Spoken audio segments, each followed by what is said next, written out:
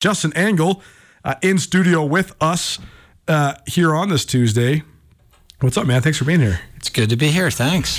First of all, blackout on Saturday night on the University of Montana campus. Right. You're back in the classroom, so you're teaching. Mm-hmm. Any buzz? I know it's only Tuesday, but is anybody talking about the night game and the blackout? I think there's generally some excitement. You have a lot of football players in my freshman introduction to business class, cool. Business Safari. So, I think there's generally some hype around it. Well, let's get the pulse tomorrow. Monday morning was a little hard to get the pulse. Yeah. I'll be with them again tomorrow. Yeah, no, totally.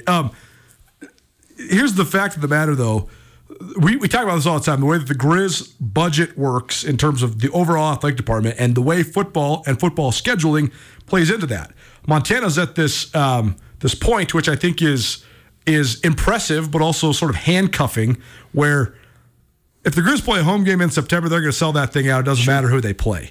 And so then you sort of put together this schedule where you have some games that you should win at home, try to build momentum, because you're going to sell 25 or 26,000 tickets no matter what.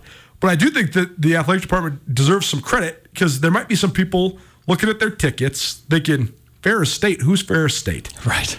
But you give people a little bit of an action when you move the kickoff to 6 p.m. I don't like night games, but I know most people do. Mm-hmm. And then you make it a blackout. So I don't know. I think it's a good marketing strategy by Montana. I think the night games are exciting. The way the events are produced in that stadium is super well done in my view.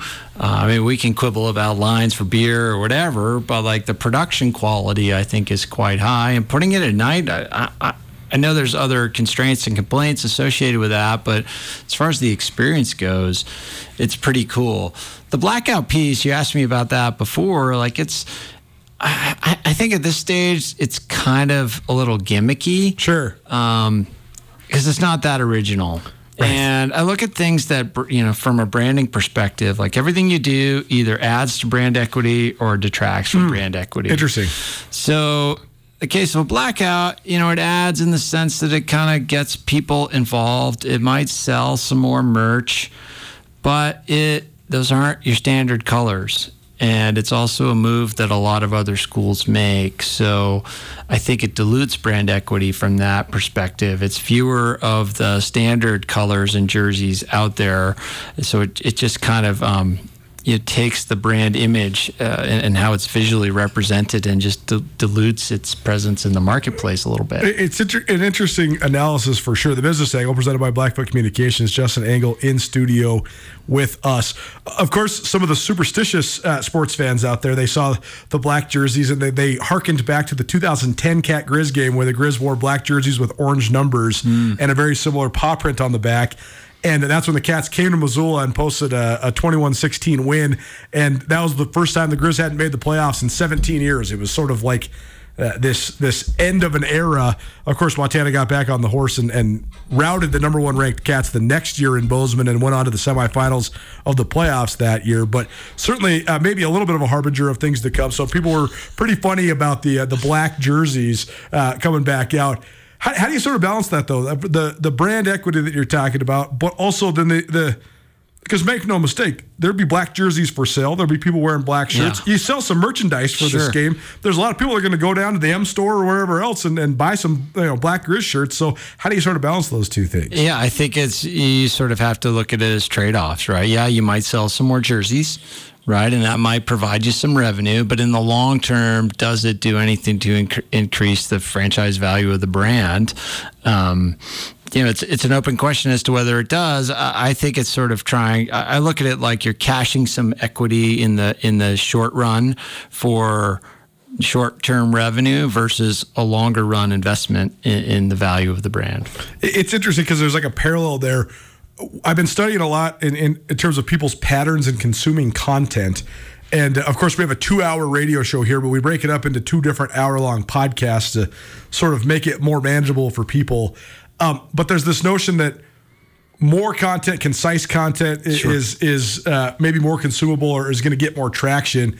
the more you change, the more you can do these hype videos and the promotions of it all. That's an element of this too, from a marketing standpoint. Yeah, I mean, some of this has been thrown on its head a little bit, like some of the branding decisions associated with Facebook and Meta and some of these others changing logos. I mean, it kind of throws a little bit of traditional branding scholarship on its head.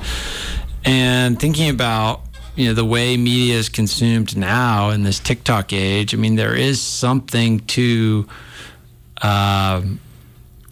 creating different iterations, creating something fresh and new and disruptive more consistently than before, like the sort of staid IBM logo or P&G logo, or these sort of monolithic corporations that have existed for what feels like centuries. How those have been represented, the traditional conventional wisdom is keep the same logo, keep it tight, keep it consistent, deploy it carefully. But I think we're seeing some brands play with that wisdom in different ways, and it's unclear how effective it is. If it's getting share of eyeballs and share of attention, that might ultimately end up being the name of the game, because the first key to branding is brand awareness. Well, it seems like college football is more liberal with their experimentation of all of this than maybe any other sport. College football and minor league baseball. Well, they're way less regulated. Yeah, pro sports are so regulated. Like the NFL and their uniform restrictions is pretty legendary. Like every NFL team only really has one alternative jersey, and they have to run that by the NFL. I mean, it goes all the way back to the origins of the Air Jordan, right? Yeah. In the NBA, they used to only be able to wear white sneakers. And when Michael Jordan first started wearing black and red sneakers, Nike was paying a fine on his behalf to basically break the rules. And that changed the whole thing forever. Mm-hmm. Absolutely. I mean, there's ways to, and that's why I think, like, back to the blackout thing, it was a great idea the first time it was done. Right. But like, not every team can have black as one of their colors, and it's an idea that's already been done, and it just comes off as less original. Like the next college volleyball team that fills the stadium to watch a women's volleyball game. I mean, sure, they might break the record that Nebraska came up with and be in the Guinness Book of World Records. But it wasn't the first one. But the first one is the one that was really powerful. Yeah, it is so interesting because college football, I mean, there's some schools like the Penn States and Alabamas of the world that just wear the same jerseys. That's what they wear. They wear their traditional. Yeah. Notre Dame is very much like that.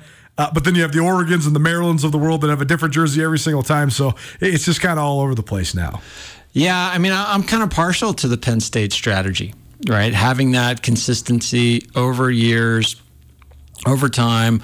However, I mean, I'm sure that a big selling point in recruiting for Oregon is all the different jerseys and cool gear that you get to test. You like the Nike Skunk Works, so there is an appeal there as well. The Business Angle, presented by Blackfoot Communications. Justin Angle in studio with us.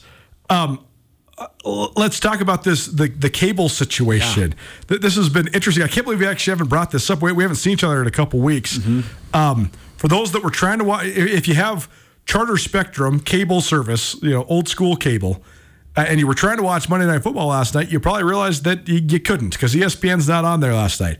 I was out to dinner. I was trying to watch it. The only thing they could get was the ESPN2 of the Manning cast, but not the actual broadcast of the game. Take us through this. This seems like a flex for leverage on the NFL's part, but I know you have stuff to say. Well, it's a big standoff between Charter and Disney. Right. So Charter is basically the delivery mechanism for Disney's content. Charter owns the rails, right? So you sort of need Charter. Not only a lot of subscribers need it for the cable bundle, but they also need it for cable internet. Right. And Disney has had a pretty good business model of charging people twice for its product, right? You pay for the cable bundle, but there's millions of people that also pay for Disney Plus, right? And so Charter says, people are cutting the cord. We're losing 7% of our customers every year. We need to pay less for the Disney products. And one of the ways they can pay less is to force Disney to wrap Disney Plus into the bundle of the services that Disney's providing Charter for the fee.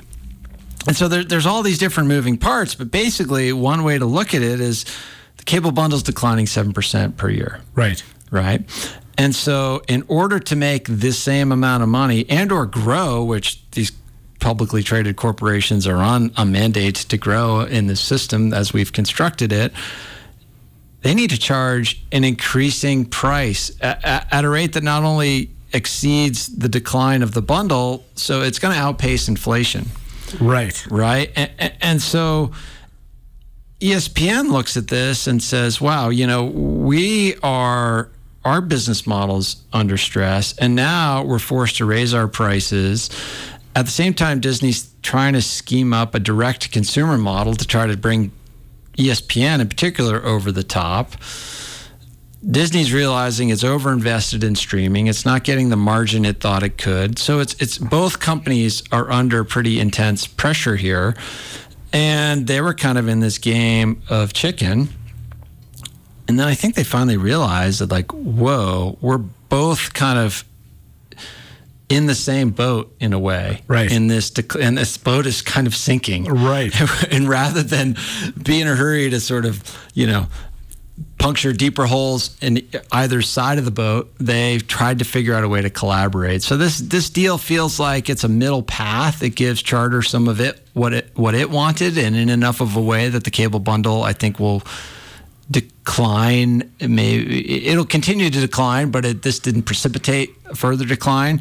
And ESPN and Disney and so forth are able to kind of hold on. A takeaway in terms of some of the themes we've talked about is I think there's just less money in the system. Where does that come from? I think the cable bundle provided a lot of consumer surplus. Right. People were You're buying the whole cable package, even though you only want 11 of the channels. You're paying for a whole bunch of other channels you don't necessarily want, but you don't care. And that created a lot of surplus in the system. Right. Right. And so that created a mechanism where there was a lot of growth and there was a lot of money sloshing around. And consumers, rightly so, like Netflix comes along and says, we can serve you content directly. And then, COVID sort of accelerates this with everybody being at home and not going to movie theaters. And you see all this rise of streaming, right?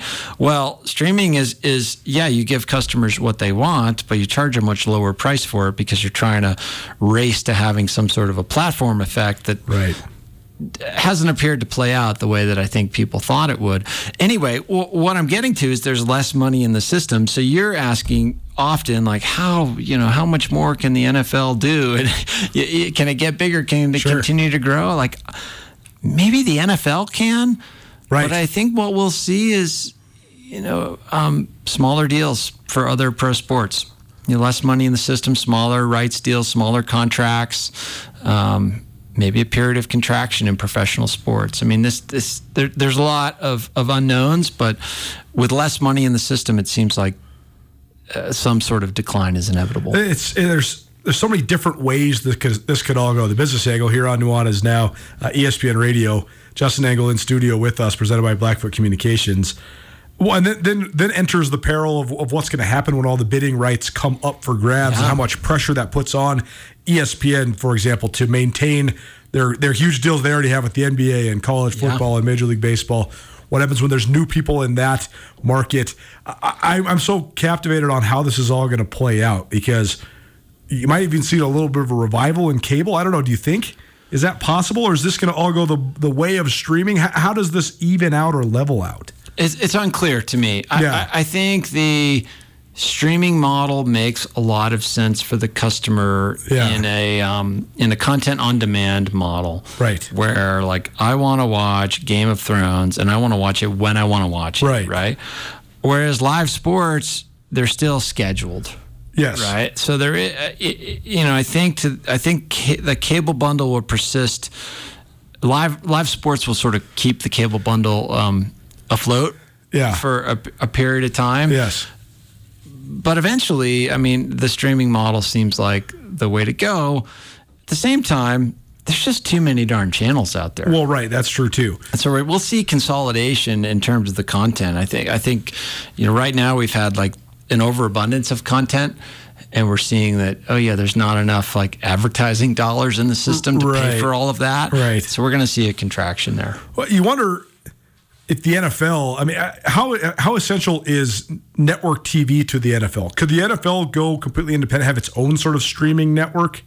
It's an interesting question. I mean, if you look at the kind of monopoly power that the NFL has. Yeah. Okay, so access to broadband is still an issue. It's not as widespread across the country as somebody who has broadband thinks it is. Right. Right? Like, I don't know the exact percentages, but it is not as high as you think. For sure. Right? So broadcast TV is still an important way that many Americans access that content. Totally. However, assuming, that broadband becomes more and more ubiquitous, the NFL might just have the same kind of market power that, and the infrequency of events that boxing has. Like, you might be able to go with like an old school boxing pay-per-view model for NFL games. Right. It wouldn't work for baseball. I mean, you might have some league pass or something. Well, and that's where baseball has gained a little bit of footing lately, is they have this MLB app, and you can get MLB TV. You can get it for a third of the price after the All-Star break. Yep. And then all of a sudden, you do get people that just want to watch the Braves or the Yankees or whoever it might be. So I think the same dynamics exist, right? Like the NFL wants to charge you for a package where you're buying more games than you want to see. Yes. Right. And baseball will do the same thing, because I think the wisdom there is, these bundled products offer some service. You're willing to pay a little bit more than you would for the one thing you want to watch. Yes. In order to watch that one thing you want to watch, but by being held captive to that, it creates surplus for these entities to kind of, well, one, they can spend a ton on the rights, but two, they can support some other benefits that customers have kind of come to enjoy over the years. Well, and another factor that could play is sports gambling, but also how much the sports books have a captivity of this, because you already seen this. I was in Vegas for only a day, but MGM does not only have a sports book, they now have a website that covers sports to promote the sports that they want people to bet on. So what happens when, one of the big time sports books comes in and buys the broadcasting rights to something, or has a huge hand in the advertising and promotion of the broadcasting rights? Like if there was ever to be a big slippage from the top 4 professional American sports, I think that's where it would be boosted back up, is a proliferation of content produced by the sports books themselves. Yeah, and I think we see that with that partnership that ESPN entered into, right? For sure. We're going to see more of those. And it will be interesting to see how that plays out. Like, we've done a fair amount of hand waving in this segment about sort of the ethical implications of that. Right. But ultimately, like, I do think it's sort of a business strategy that does have some existential risk. Like, it could undermine the value of the underlying asset, which in my view are the games and the athletes and that production, that piece of content. If you have less authentic engagement in the content and, the introduction of perverse incentives, then that it quickly kind of could become a house of cards. I think I don't know how likely that risk is, but it's a risk that increases the more in bed with the gambling interest you get. It's such a dichotomy, because on one hand, the people that are hooked to professional sports because of sports gambling, that's going to evolve to be even more of a passion for them. They're going to be even more hooked on it. Yeah. But then you also might ostracize some of the audience as well. Another sort of give and take. Yeah, and who knows how much of this is just sort of, we adapt. For sure. Like, we adapt to seeing ads for certain things. Right. We adapt to the level of violence or nudity or language in our content. Right. We normalize. Sports gambling is sort of this new thing in our reality. But if you've had a fantasy football team, which most people listening to this show have played fantasy football sometime in the last 15 or 20 years. Or filled out a bracket, right? Exactly. You've been doing normalized sports gambling. That's like the gateway drug to the next version of sports gambling. Yeah, so, I'm sure plenty of people listening smoke weed, and they might not like having a weed shop down the street from them. Sure. Or plenty of those sorts of things. I totally know what you're saying. So it's a question of like, okay, if we... you can make, to the extent you make a value judgment about any of these things, right. If you have a little bit of squeamishness, you might be uncomfortable with it right out in the open. Well, it's going to be crazy to see how this all evolves. I actually think that this is not hyperbole. I actually think that one of the 2 or 3 biggest stories in sports in the near future is going to be the reallocation of how we watch live sports. Yeah. Whoever figures out a way to nail that, whether it's on the college football perspective, the NFL perspective, a broad conglomeration of all of these things, the next TV contracts, the next streaming contracts, I truly think it's going to be the thing that changes the way that we consume information more than any other factor. Well, we've speculated on that before. Like that was one of the things I thought about when Amazon took over the rights to, or Amazon Prime took over the rights to Thursday Night Football. Sure, yeah. Like, you could package that. If you're an entity that doesn't need the revenue model associated with advertising to monetize the game, like, you could do it in all kinds of different ways. Right. I mean, it might not be the same sort of advertising. It might not be ads for, Cialis and restless leg syndrome to serve up at halftime. Right. It might be ads for, click here for this product that's embedded in the stream. Right. And hey, great, there's not all these media timeouts because we don't need them to serve you ads. You can just click on the player's jersey and buy that right through the app. You can, all these things. You can make a bet through the app. Right. You can, so yes, the super app, and you could create it in such a way that the viewing experience is actually better. It's not so explicitly a mechanism for delivering you ads for products you don't want. That's the biggest dystopia, is the sports books owning all of it, and that all the commercials are replaced by nothing but prop bets and bets that you could make. Yeah, I mean, that's one way it could go, and I think there will be some of that. There will be some of it. I just hope that's not exclusively what it is. I like sports betting, but I also see the perils of it, and I think having that readily available on a national level would be perilous, to say the very least. Yeah, I just think there's such potential in taking the product as it is now engineered for a live TV broadcast. It's just not a great product to view in person. Right. Right? Like, you go to a live football game, live basketball game, and the amount of just watching the guys or the girls stand around waiting for the timeout to be over. It's like the coaches aren't even talking to them. They're not really even resting. Right. They're just sort of waiting to get back on the court. And the whole sort of, they do some, little stunts with kids on the court to fill the time. Right. But it could be so much better, right? And it could close the gap between, the streamed product and the live product could both be better in this, in this new conception. Now, will that conception be enough to overpower the advertising model? I don't know. I like to think so. I like to think you can lead with product and innovate that way. Right. Yeah. But as we see with some of these streamers introducing an ad-supported model, it's not totally clear that model is one we can innovate our way out of. Well, we will certainly keep you up to date as this continues to evolve. And I don't know, do you think this Charter ESPN situation will get settled before football's over? Like, is Monday Night Football going to be back for Charter people? Yeah, they established a deal yesterday. Okay, so the threat of not having Monday Night Football for the whole year, it works. The Monday Night Football doubleheader coming up next weekend, so I guess they had to. No, they reached the deal, and so far the markets have responded somewhat favorably. Both stocks today, Charter and Disney, were up in trading, not explosively so, but there doesn't appear to be clear winners and clear losers, and that probably means it was a reasonable deal.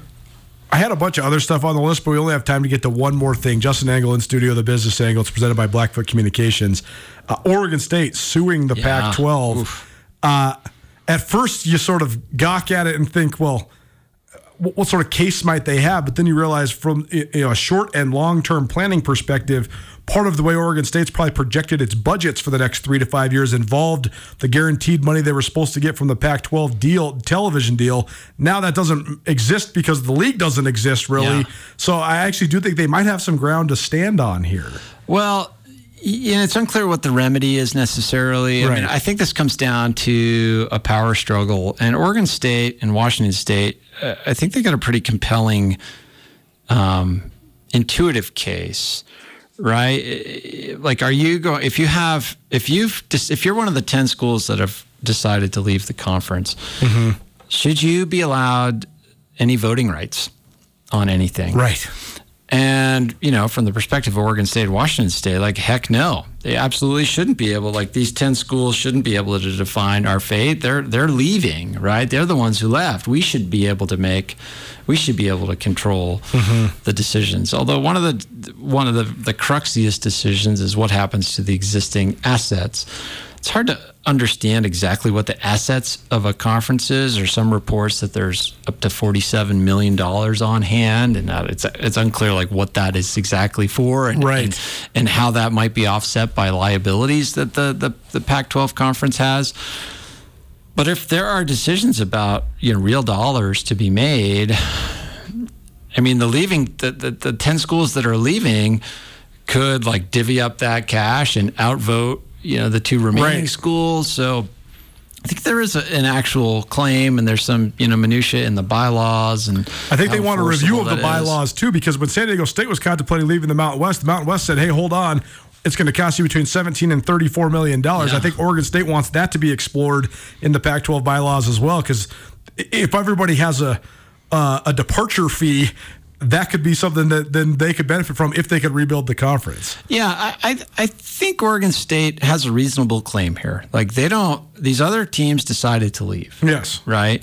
And it should be up to, and the conference is likely to dissolve, but it should be up to the remaining schools to determine how things go for that conference, right? And, we'll sort of see how it plays out. The one kind of hammer that could play out in all of this, and we've seen it in other conferences, is, if control were to land solely in Oregon State and Washington State's hands, they could decide that in this spring season that any of the teams that decided to leave can't play in the championships. They can't represent. They can't get the automatic bid to the NCAA tournament. They could really put the hammer down and say, you got to sit out this year. It'd be sort of like a probationary kind of move. We've seen it done in other conferences and other instances, but we'll see what it comes to. The one thing that I think is going to be the determining factor for what Oregon State and Washington State do next is what the NCAA said last week. They said, if the Pac-12 goes away, so does the guaranteed auto bid for that league and the guaranteed money that comes with it for the NCAA tournament. In other words, if Oregon State and Washington State go to a different conference, that goes away, and they also have a much less chance of earning that. If they could just fill out the league, even with 6 or 7 other schools, and make it the Pac-8, the Pac-9, whatever it might be, you maintain that bid, and now you have a power position in men's basketball to maybe make a run at that auto bid and make a run at that NCAA tournament money. It certainly is an appeal, and that might be the selling point to get a team in there, particularly since Oregon State and Washington State aren't like super basketball powers. Sure. They've had some runs. They have had some runs. But they're not UCLA, they're not Washington, they're not like some of the other powerhouse Pac-12s that are leaving. Exactly. So, if you have that as a bargaining chip, as a way to recruit members into your conference that might have a harder time breaking through in other conferences, that's not nothing. Nuanez Now, ESPN Radio. It's the Business Angle with Justin Angle in studio. It's presented by Blackfoot Communications. Blackfoot Communications building fiber networking all across the state of Montana. Want to see if Blackfoot can get fiber in your home or your small business? Visit goblackfoot.com. Thanks for swinging by, man. Good to see you. Thank you.